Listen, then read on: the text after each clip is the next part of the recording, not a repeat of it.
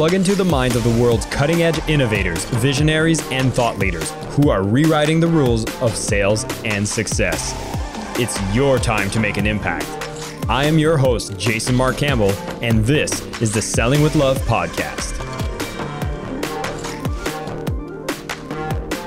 Hi, everybody. Welcome back to the Selling with Love podcast. This is your host, Jason Mark Campbell, and we are going to overcome one of the biggest fears. I think one of the biggest problems that's costing people so much in sales volume, sales number, and actually helping clients get what they want, solve their actual problems.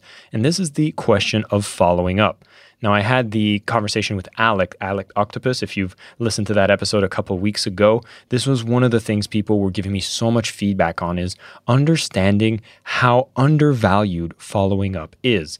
And, I've been there, and I still am there sometimes, where I'm going through my list of people I might want to follow up with, or I've reached out, they said, talk to me at a later time. And as such, I'm looking at the list, and maybe I talked to them a month ago, and I'm wondering, should I follow up now? Are they going to think I'm annoying?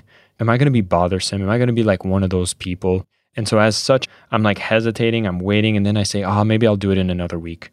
And so I'll push off the activity maybe to another week when I realize that this is just noise in our heads.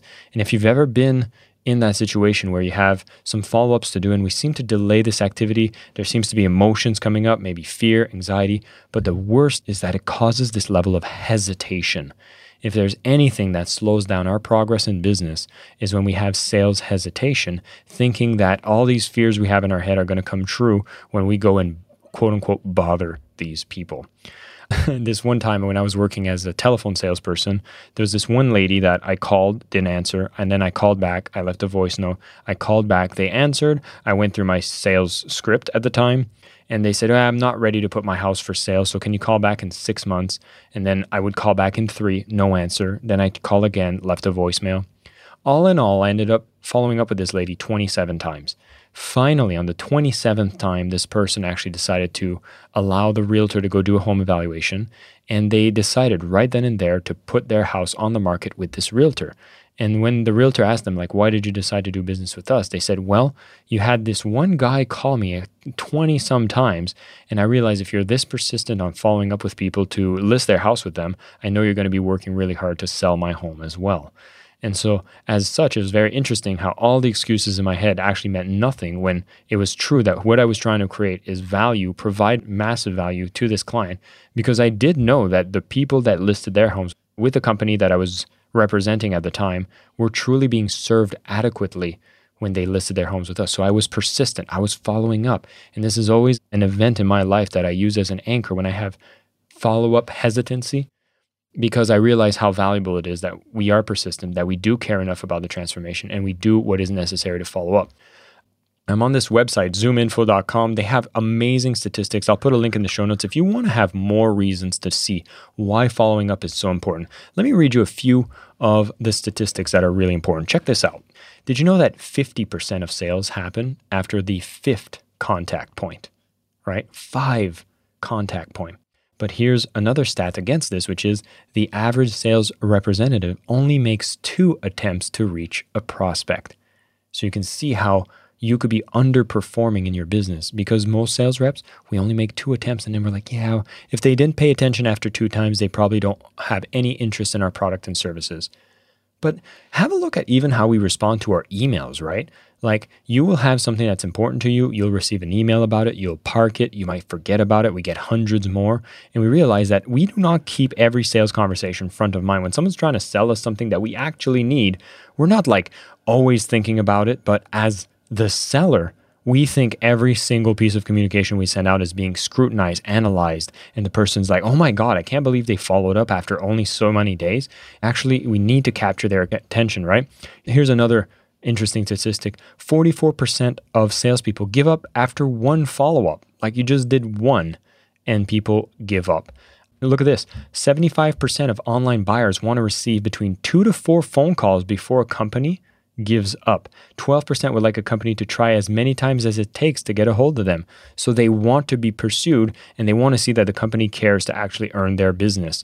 Again, after the 4th call, 92% of salespeople give up after no sales, when 60% of customers says no they'll say no 4 times before saying yes.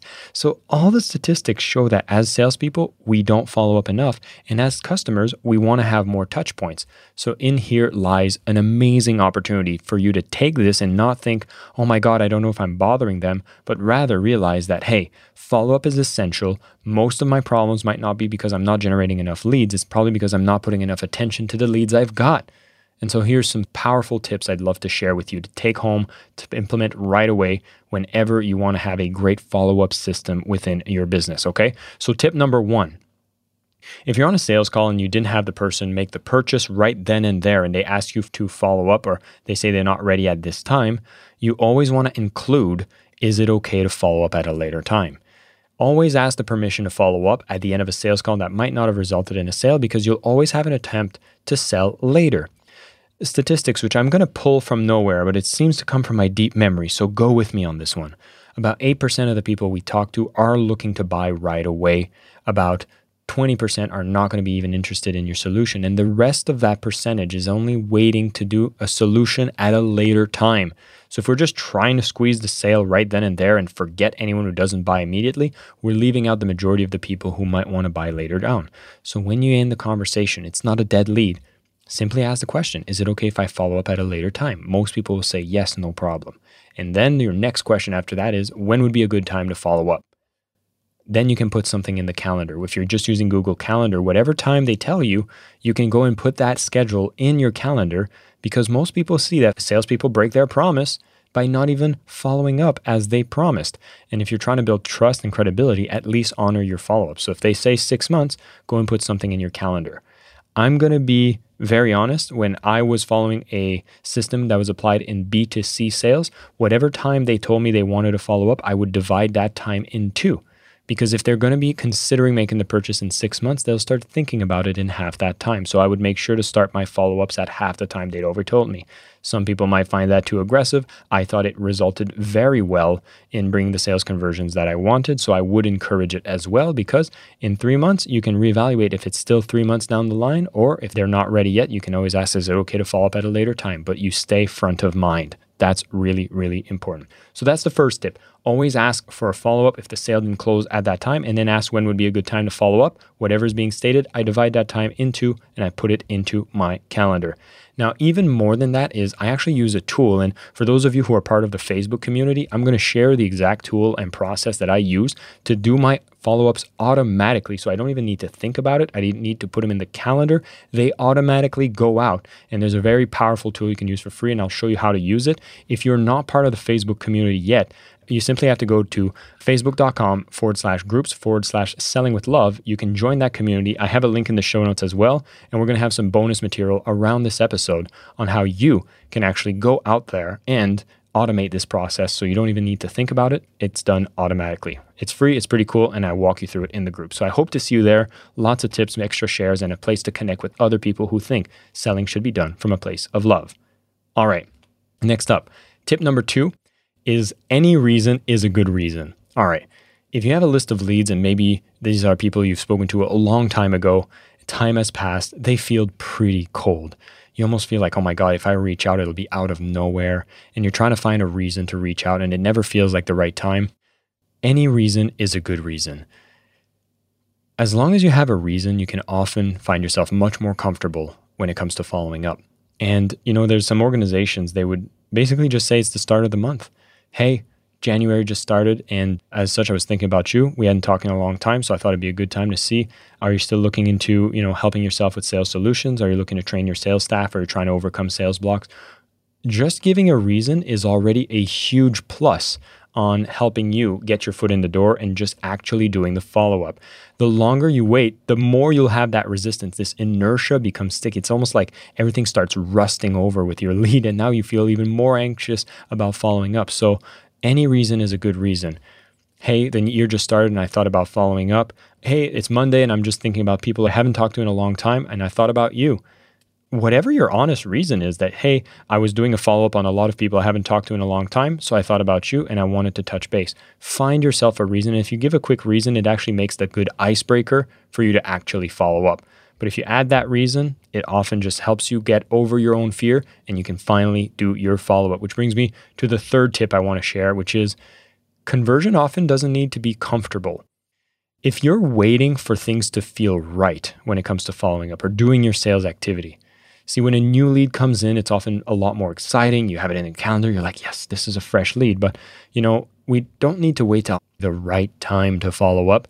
As I said on tip number 2, any reason's a good reason. And it's not about waiting for things to be right. It's about doing it right away. Like if you know you have a series of leads that you could do a touch point, you could reach out, then schedule it, do it. You don't need to wait till you feel right. Because the fact of the matter is, this is not necessarily ever going to be something that feels right. It's just something you got to get done.